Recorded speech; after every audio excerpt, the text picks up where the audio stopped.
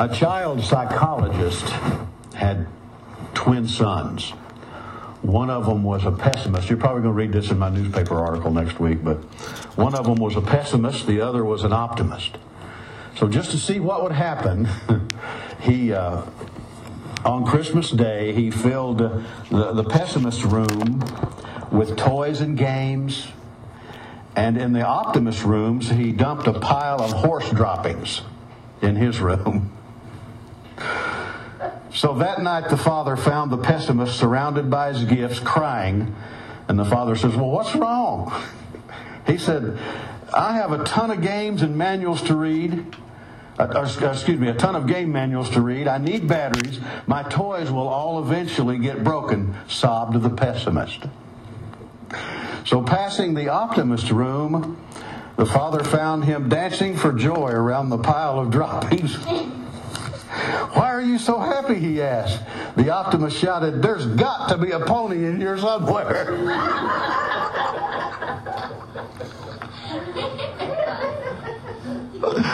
That was just too good not to share with you.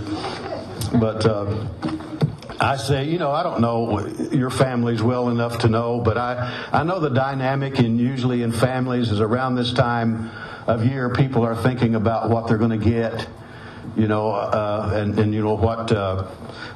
they're going to give to people, and people have attitudes. Well, did you see what they got? Or, it's just all, a bunch of horse droppings, basically.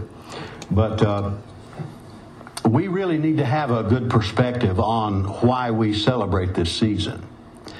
Now, I'm not going to continue the third lesson on our Christmas deal that I've been talking about, simply because the Lord told me not to until next Sunday. And then when I came here and found that there's only 10 people, then that's probably why. Also, I have purchased for you, each one of the families here, a Christmas gift, and I'll be handing that out next week as well.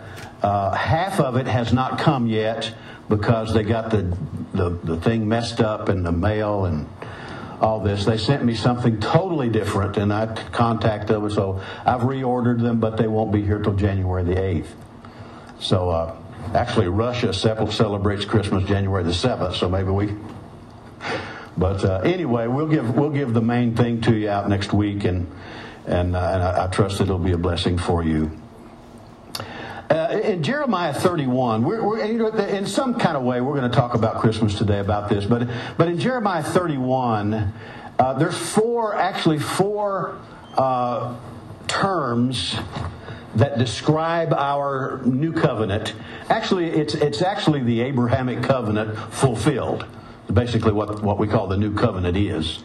But there's four terms here that I think is very, very important, especially in this time of year, to remember what Jesus has done for us and why he came. But in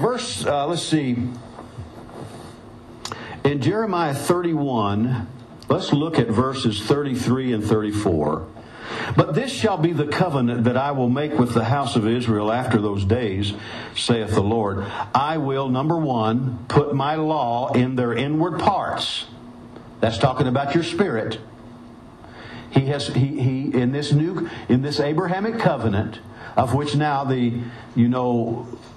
what the Abrahamic covenant did, don't you? When it became complete at the resurrection, it brought sons. So now we're sons, daughters of God, whereas before that we weren't. See?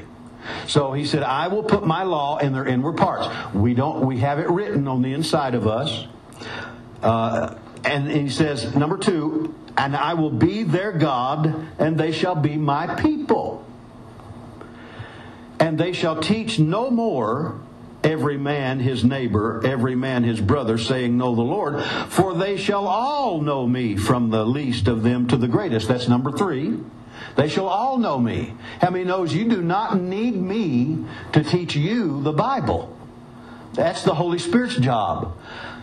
You say, well, what's the use for a teacher? Well, God saw fit to give a fivefold ministry gift for the propagation of the gospel. I'm a teacher. I'm called of God to be a teacher. Some people are apt to teach. That's some qualifications we have, for deacons and all that. They need to be apt to teach. That's different than the calling of teacher. But what the point here is that you have the capability to listen to the Holy Spirit, and He will teach you. See? So, that's number 3. And then He said, saith the Lord, I will forgive their iniquity, and I will remember their sin no more. Notice how He put there iniquity and sin in the same sentence. The iniquity is the condition that we had with God. The iniquity that the human race had with God was inside Him. He was sin. That was the condition of it. That was how God viewed it. We were alienated from the righteousness of God through that condition, see. We couldn't enter His presence. We had no way of getting to Him. He set up a condition called law that said if you will keep these commandments and make these sacrifices and do these things that I've told you to do, then you will have access to me. But it was limited, wasn't it? That I feel so far away from you guys. My goodness. That's what was, the limitations that was placed on mankind in order to get to God was almost insurmountable. I mean, there was a lot of things people had to do, as you can go and read and study and find out in the law what all, the requirements there. But I like what, I think it's Romans 5:1 says. He says that we have been made nigh, of course, through the grace of God. Grace is that which has given us access, free, unfettered access into that which was inaccessible, previously inaccessible. And that's the condition we're talking about here. That inaccessible place in God that we could not obtain through any amount of keeping law, rules, regulations, any of the commandments. They did not unite us, see. There was nothing under law that caused us to have a condition with God called righteousness. See? It was based on works righteousness. And therefore we didn't have intimacy with God. So what this has done has caused us to have an intimacy with God that nothing else could. And that came through and by the Lord Jesus. Now, let's look for a minute. Let's go ahead and look at Luke. Talking about the birth of Jesus here. But let's look at Luke chapter 2. And let's look at verse... Let's just look at verse 14. It's what these, verse 13 tells us that there was, with the angel, a multitude of the heavenly host, praising and saying. I like what Rick Renner points out about that. He says, we've always thought they were out there, the angels was up there singing, but he says there's nowhere it says they were singing. They were saying. Angels come to announce. They say stuff. But here's what they said. Glory to God in the highest, and on earth peace, goodwill toward men. Notice, sometimes you can get some information or revelation on what the Bible means by looking at to what it does not say. He said there that these angels proclaimed this, said there will be peace on earth, peace and goodwill toward men, not among men. Now, when the Antichrist appears, he is going to promise peace among men. And you know as well as I do, he's not going to make that happen. But Jesus brought peace toward men, meaning this, that the peace of God now is given to mankind. See, this peace and this goodwill, not bad will, not conditional will, goodwill, comes from God to humanity, and that was through the death, burial, and resurrection. The birth of Jesus being of the virgin birth, but death, burial, resurrection caused that to happen. Well, this prophecy came to pass, of course, at the resurrection. Now, I want to ask you a question. What is forgiveness? What is forgiveness? Somebody want to share what comes into your mind when you think of forgiveness? It's the ability to let go of whatever wrong someone has done to you. Okay. Somebody else? Webster's dictionary says that it is to excuse for a fault or offense, to renounce anger or resentment against someone, to absolve from payment of a debt. You know, if you go to a bank and so you walk in and somebody has paid your debt off, they say, well, you have debt forgiveness. You know that you've been forgiven of that debt. So the word forgiveness in Scripture doesn't mean what forgiveness that we think of the word is today. It's just not. It's not defined accurately from the context of our dictionaries and all that. It's completely different. Jesus did much more than what we call forgiveness. This thing is not just something, well, you know, you're out when you were a kid playing with the fellow neighborhood kid and y'all get in a fight and an argument and you know, and both of you just go their way. In a few minutes they're back playing together because they've forgiven each other. You know, what Jesus did for us is much more than what we think forgiveness is or was. Basically, the Greek word, there's several tenses of this word, and that's why we get different meanings for the same word. But aphemia is the Greek word for forgiveness. It literally means to send away. So in a way, you know, it's releasing what somebody has done against you, but it means to send away, to dismiss. You forgive. When God forgives, He dismisses. When you forgive, you're supposed to dismiss. It also has a connotation to forsake, to leave. That's got that word in there. To leave. Also, it's also used of divorce. So this word aphemia basically means to send the offense away, to deal with it, to dismiss it. In Matthew 27 and 50, when it said that Jesus yielded up the ghost, same word, aphemia. He sent his spirit away. Matthew 13:36, when Jesus went, and this is used a lot because lots of times crowds were around him, but Jesus sent the crowd away. He sent the multitude away. That's that word aphemia, see. So I want to get that picture in your mind that God's forgiveness for you is sending your sin away. To eliminate it, to dismiss it from you. You're no longer held liable for that offense. That is awesome. You're no longer held liable. In Leviticus 25:10, let's just read that. I started to just say something about that, but let's just go over there. Leviticus 25:10.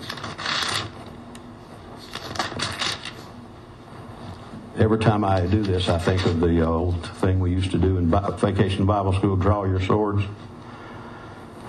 25:10.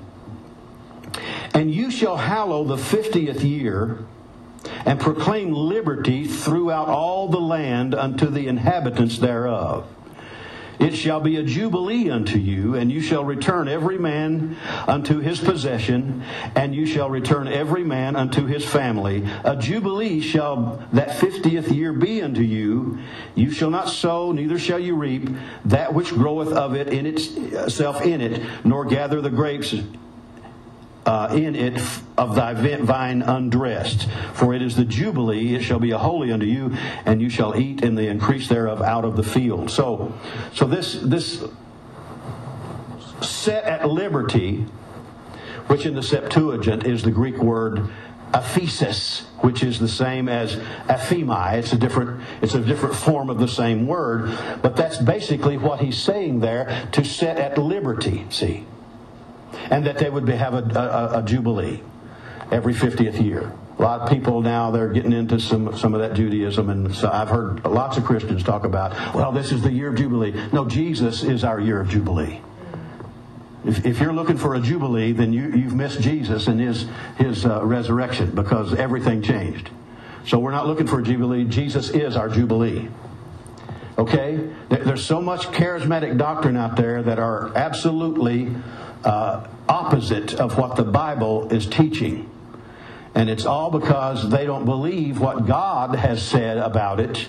And to take the Word of God and apply it to themselves, they have to get something else and come up with a different doctrine to make people feel good. All those doctrines preach good.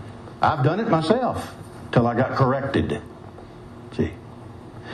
So this jubilee, this sending away, is the same thing that Jesus said when he took the scroll in Luke chapter 4 and verse 18. He took the scroll, he unrolled it right to the place, and read this scripture that is over. It says, "We to set at liberty." He said, "I have been sent from God to set at liberty those who are oppressed. For the Lord has anointed me to do all these." And you can read that for you. But that means set at liberty. So in this context of what is forgiveness is also the ability to be set free, to have liberty. People never had liberty under Old Covenant. We have liberty in the New Covenant today. So the New Covenant declares to us that our sin has been sent away, banished from our presence. We have been divorced and set free from the chains that have bound us, and we are to be at liberty. Now see, folks, that's what the gospel is. That's probably why a lot of people are not saved today, is that the church has not been saying that. I said this a while back. I'm going to reiterate this. That the gospel, the real gospel, is the announcement of the innocence of humanity. Listen to me. As much as we like to judge and point fingers at what people are doing wrong, as much as we like to enjoy the benefits of how, when you're in unforgiveness and you try to get vengeance on somebody, but when you get it up on somebody and you just, you come against them, or you do something to them because they've hurt you, that feels good to your natural flesh.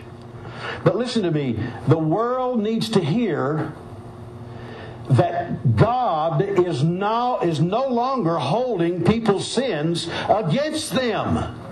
It's been released. It's been sent away. We have been forgiven. Not just Christians, the entire world. Jesus came and died for the entire world, correct? So the world has been appeased. God's wrath for the world has been appeased. The world has been purchased. The world has been forgiven. The world is not being held accountable for its sins any longer. Now, that's not a popular message today, because, when preachers preach like this, they lose control of the people. Have you ever sat under a browbeating preacher? Where they make you feel bad? I come from a region where that if you feel real bad about yourself when you leave church, you've had a good service.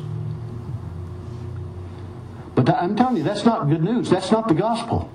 The gospel is the announcement to the beggar on the street, to the drunk in the ditch, to the harlot in the house. The gospel is the announcement: God has forgiven you. God has released you from this. God has not only forgiven you, but He has driven your iniquity away. He has sent it away. And that's how we're going to win the world. Because people are not out here preaching that. They're people out there, well, if you'll repent. You remember me telling you last week, I think, I had Sunday school teachers telling little kids, well, you better not, be bad because Jesus won't love you. What a message. Jesus loves everybody. Listen, God's love is not contingent upon whether you receive it or not, is it? It never changes. The issue is not God loving you. The issue is you loving God. See, that's where freedom begins, when you begin to love Him. That's why the Lord, when I almost felt like the Apostle Paul that day in my office back in 1990, or 91 maybe, in May, and the Lord told me that I didn't love Him, why, that devastated me. And my heart was exposed almost immediately because my righteous indignation rose up. And out of my mouth I said, but Lord, look what I've had to put up with because of this. What do you mean I don't love you? Of course, I got up and announced it to my church because I'm just a blabbermouth, that I didn't love God. And everybody was saying, what? And so then I began to share with them what that meant. Because after that happened, it took me a couple of days to warm up to God again. I said, well, please tell me, how do I love you? He said, well, you first have to discover how much I love you. And that's the journey I've been on. I've still not arrived. Because I'm telling you, when we're permeated with His love, and our reciprocal response is loving Him, you know what that does? When you begin to love God, you automatically begin loving people. Automatically. You don't have to try anymore. You get to the point where you're almost unoffendable. Because you see, God knows everything. He knows why people's in a bad mood. He knows why the things that happen in life are the reason they happen. We don't.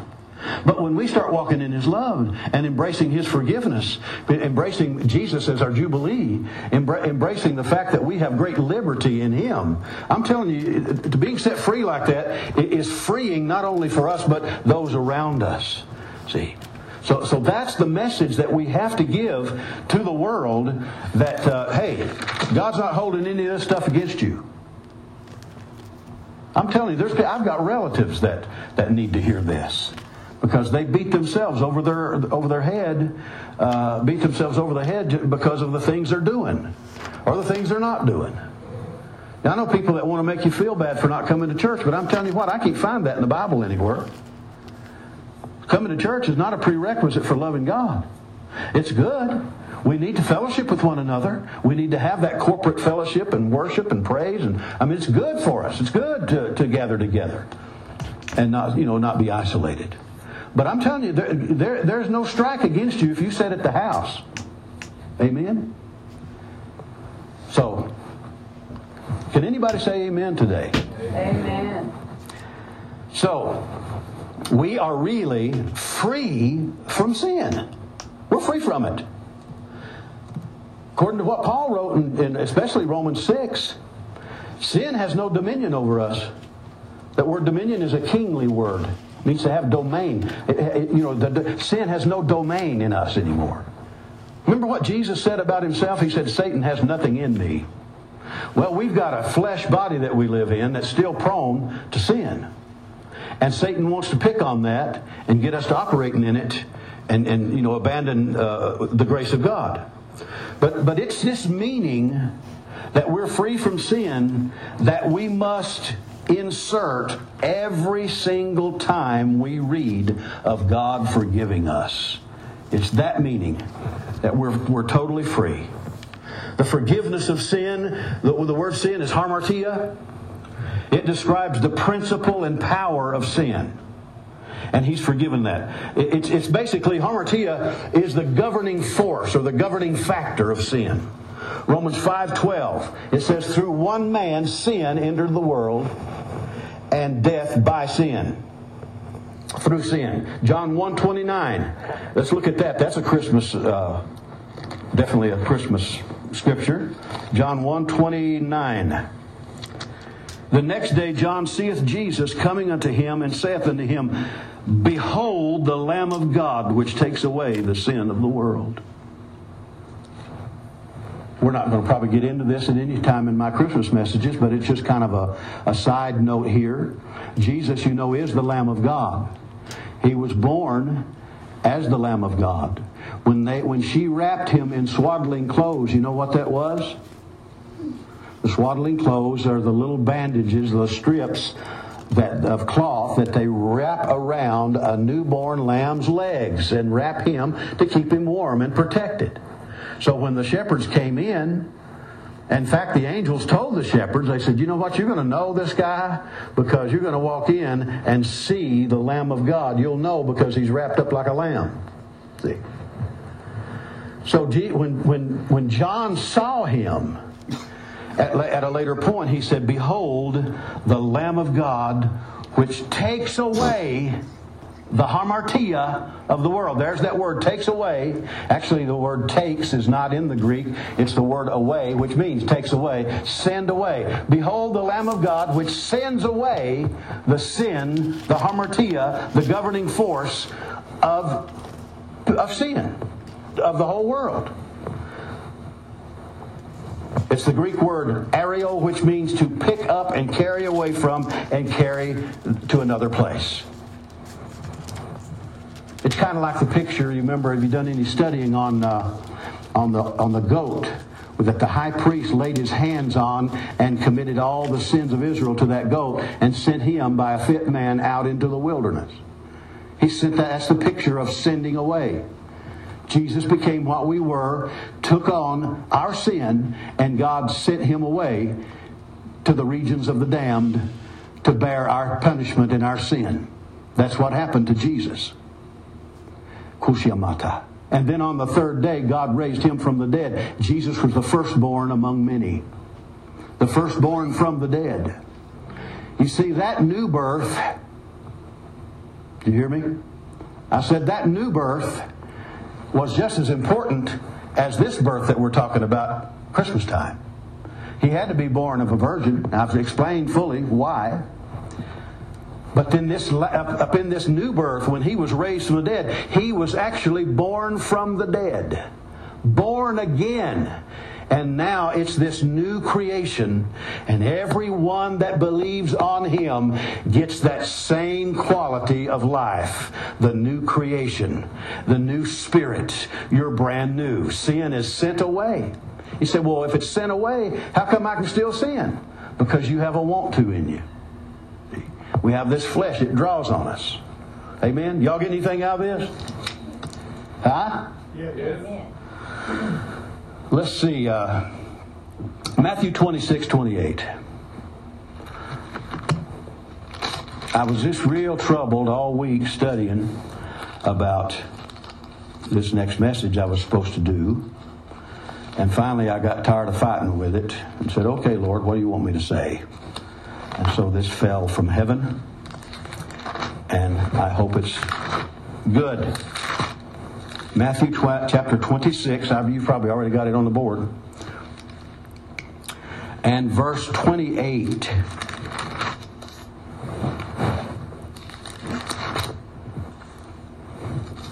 Well, we'll get there one day. Matthew 26:28. He said, for this is my blood of the new covenant, New Testament, which is shed for many for the what? Remission. The sending away of sins. Aphemia. Hamartia. This blood was shed for many, many being everybody, but the reason it's got many here from the Greek standpoint is that those that receive it, those that will have it, for the remission, for the sending away of hamartia. Colossians 1:13 and 14. Literally, Jesus took away the power and principle of sin. Jesus took that away. Let's look at that. Colossians 1, verses 13 and 14. Who hath delivered us from the power, that's the Greek word for authority. How many knows that before Jesus became what we were, sin had authority, but he took its authority away. Who hath delivered us from the authority of darkness and hath translated us into the kingdom of his dear Son. Translated us. To remove. He removed us from one station in life to another. He removed us and translated us into the kingdom. He moved us out of the other kingdom into the kingdom of His dear Son, the actual realm of the Son of whom we have to do with. He took it away. The principle and power of sin. He released it. Now let's turn back over to Luke chapter 24. Luke chapter 24. And verse 40, let's see, 6.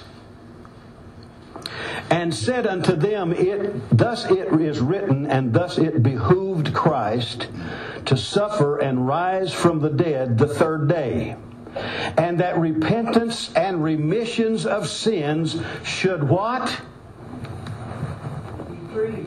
Be preached. Repentance and remission of sins should be preached. What do you think the word repentance is?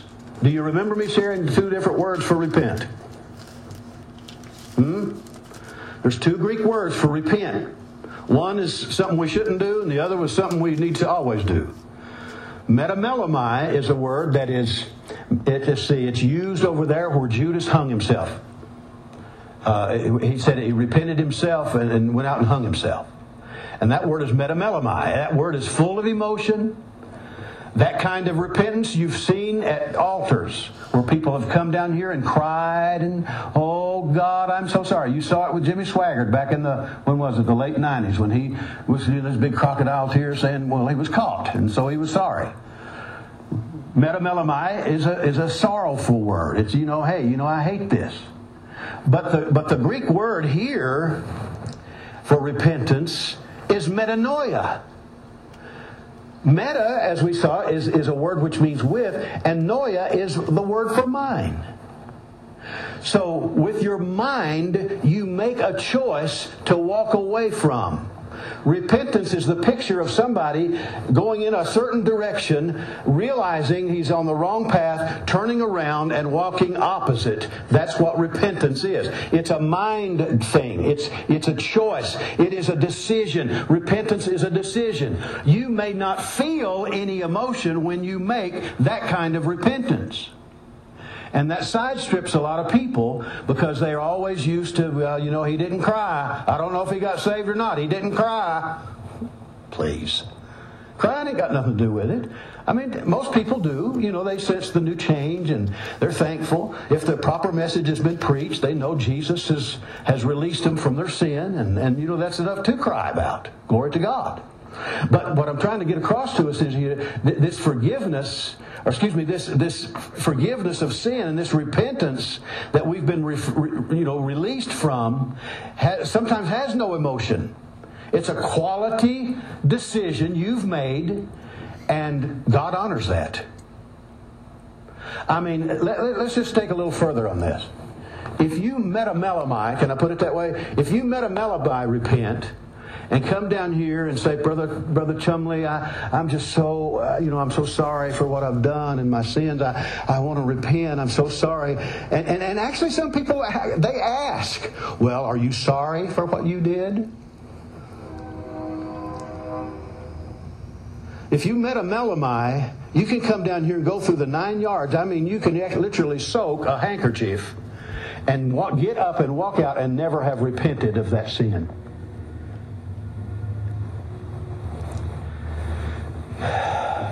Praise you, Jesus.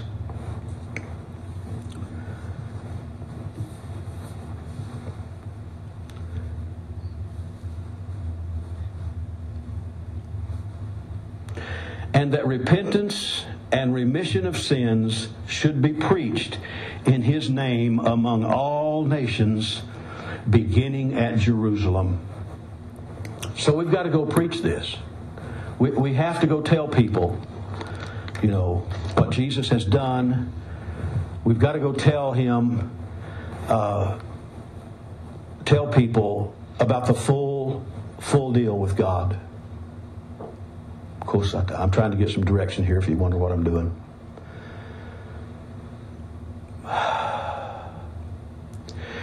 What is the faithfulness of God? The faithfulness of God, there's a word that describes His faithfulness. It's the Hebrew root word is enumwa. It means fidelity. It means steadfastness. It means to be certain, enduring, to trust or believe. So from this root word, we get three other different words. One is amen.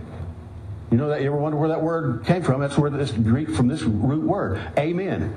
Amen, however how you want to pronounce it. It means so it is. When I say amen, you're saying amen. You're saying, well, so it is. Some people say, so be it. That's what that means. But there's another word from this root word also about the faithfulness of God is emet. It means truth or true. Another one is imuna, which means faithfulness. But when we put these words together, it depicts having a God who is infinitely reliable. He is a God that can be counted on at all times, constant, unchangeable. That's the faithfulness of God. Over in 2 Timothy 2:13, if we are faithless, then He remains faithful. He can't deny Himself, it says. So that's the faithfulness of God. He's not going to abandon you because you've slipped up. He remains faithful. He's not going to give up and say, well, you know, I've been working with Jerry for a long time now, and it doesn't seem like he's going to get out of this kind of behavior, so I'm just going to pull out and just forget about him. That's not the God we have. A lot of people will do that to you. People will pull their support out. What you're actually doing is withdrawing love. There's never an instance in your life, no matter what's happened to you, that requires you or gives you the right to withdraw love from somebody.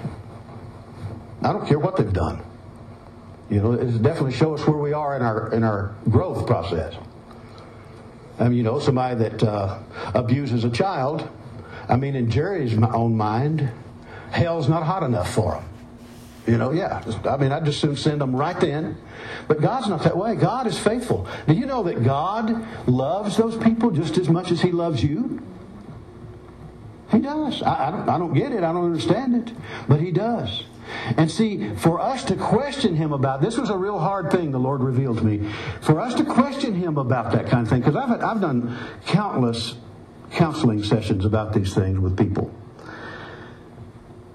For us to question Him about His love about those people is really saying that He is not strong enough to save to the uttermost. God's love is not strong enough to save people out of any kind of sin. That's what we're saying. So we can't relegate love to the level of human love. See, agape love, which is the God kind, is not just human love raised to the highest level. Because human love is conditional. Human love can be withdrawn. Did you realize that agape love cannot be withdrawn? It cannot be. It can't violate its very essence. Because it doesn't require a response to love. It just loves, see.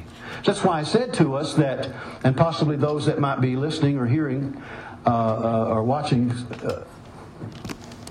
we can't get ourselves to the point where we pull out love. I mean, God's love is unconditional. Ours is. See? So we can't, if you're loving God, you're going to love people. So that's why I reiterated that the issue at hand in our daily walk with Him is not His loving you. It's how much do you love Him? See? There's a little story I'd like to give you at some point. It's a whole message. But I'll give you some clue here, and you can go look at it in John chapter 21.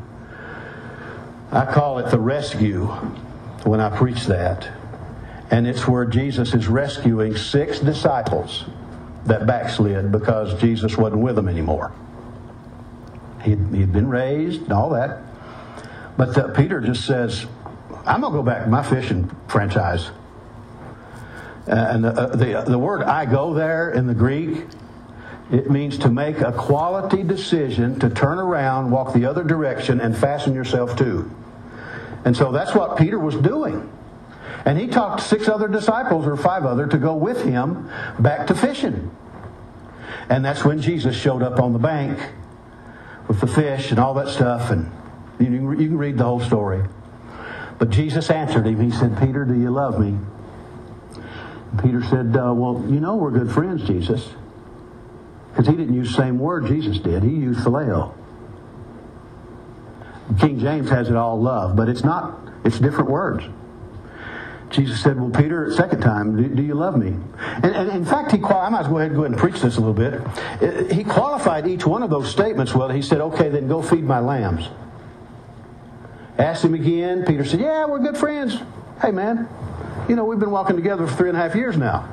We're good friends. Jesus said, well, okay, go feed my sheep. Then he asked him again, the third time. He said, Peter, are we friends? He used phileo that time. And it really upset Peter. He said, how can you question that? He said, well, go feed my sheep. You see, there's only one thing that gives you the ability and the impetus, I guess I should say, to go ahead and do what God's called you to do, and that's real love. And Peter, being called to the office that he was called to, required his love for Jesus to that degree. It's interesting there because Jesus was saying, in one reference, the lambs, he said he's talking about the babies. Feed. How many remembers back in the 50s the little drink called Bosco? Huh? Remember Bosco? Bosco was a chocolate mix, sort of like Nestle's Quick today, I guess. But you mixed it up in some milk, and it was great. And that's that word. That's that Greek word. When Jesus said, "Feed my sheep," it was Bosco. And the picture there is to take a small sheep, a lamb, up in your arms and nurse it with what it needs to feed it. Bosco. Use different words for the other thing when he said to sheep. In fact, at one point when he said to feed the ewe lambs, the ewes, which is the female, he says to lead them. That word he used there is to lead out into a green, wonderful pasture and provide them the nourishment they need. Just to not to take them up in their arms or anything, just to lead them out there. See, that's kind of like, I think that's why the Lord gave me that message. It's kind of my calling, as a pastor, because I'm willing to take you up in my arms and feed you the Word of God and step you through the steps that you need to go through. Or I can just do like I'm doing here today, just lead you into a pasture, let you graze if you want to, run around, play, whatever. It's just very, very interesting that Jesus is so focused that he wants us to understand that he loves us unconditionally, and the more we grasp that, like I said, I'm not there yet myself, but the more we grasp that and have the deeper understanding of his love, that means I can increase mine. A warning, though, never ever look for agape love from people. They'll let you down. Always look to God for that. It's good that we, at some point, to the degree that we're receiving his love, is usually the degree that we can give it out. So that's why it's dangerous for a woman to look to a man to fulfill that particular part in her life. Only Jesus can. Only God can. A woman is not to look to a man to meet all that psychological, emotional need, because only Jesus can. And a woman is to love her husband. Huta Messiah. I wish Max and his girlfriend was here. You can tell him I said this. 5 times, I think I said this at your wedding. 5 times in the Word of God, men are told to love their wives. Every single time the word is agape. 1 time the ladies are told to love their husbands. Guess what word that is? It's phileo. Isn't it interesting? Praise God. Let's stand up.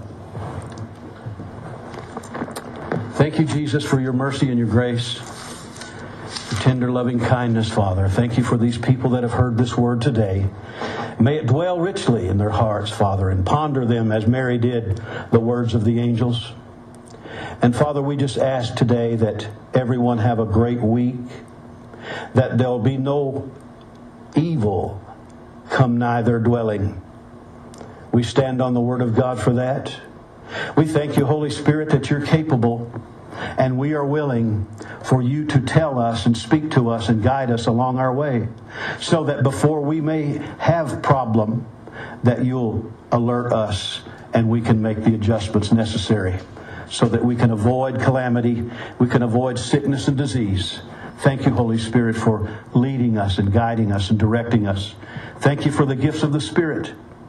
Thank you, Father, for the grace of God. And we give you praise and honor for it all. In Jesus' name. Amen.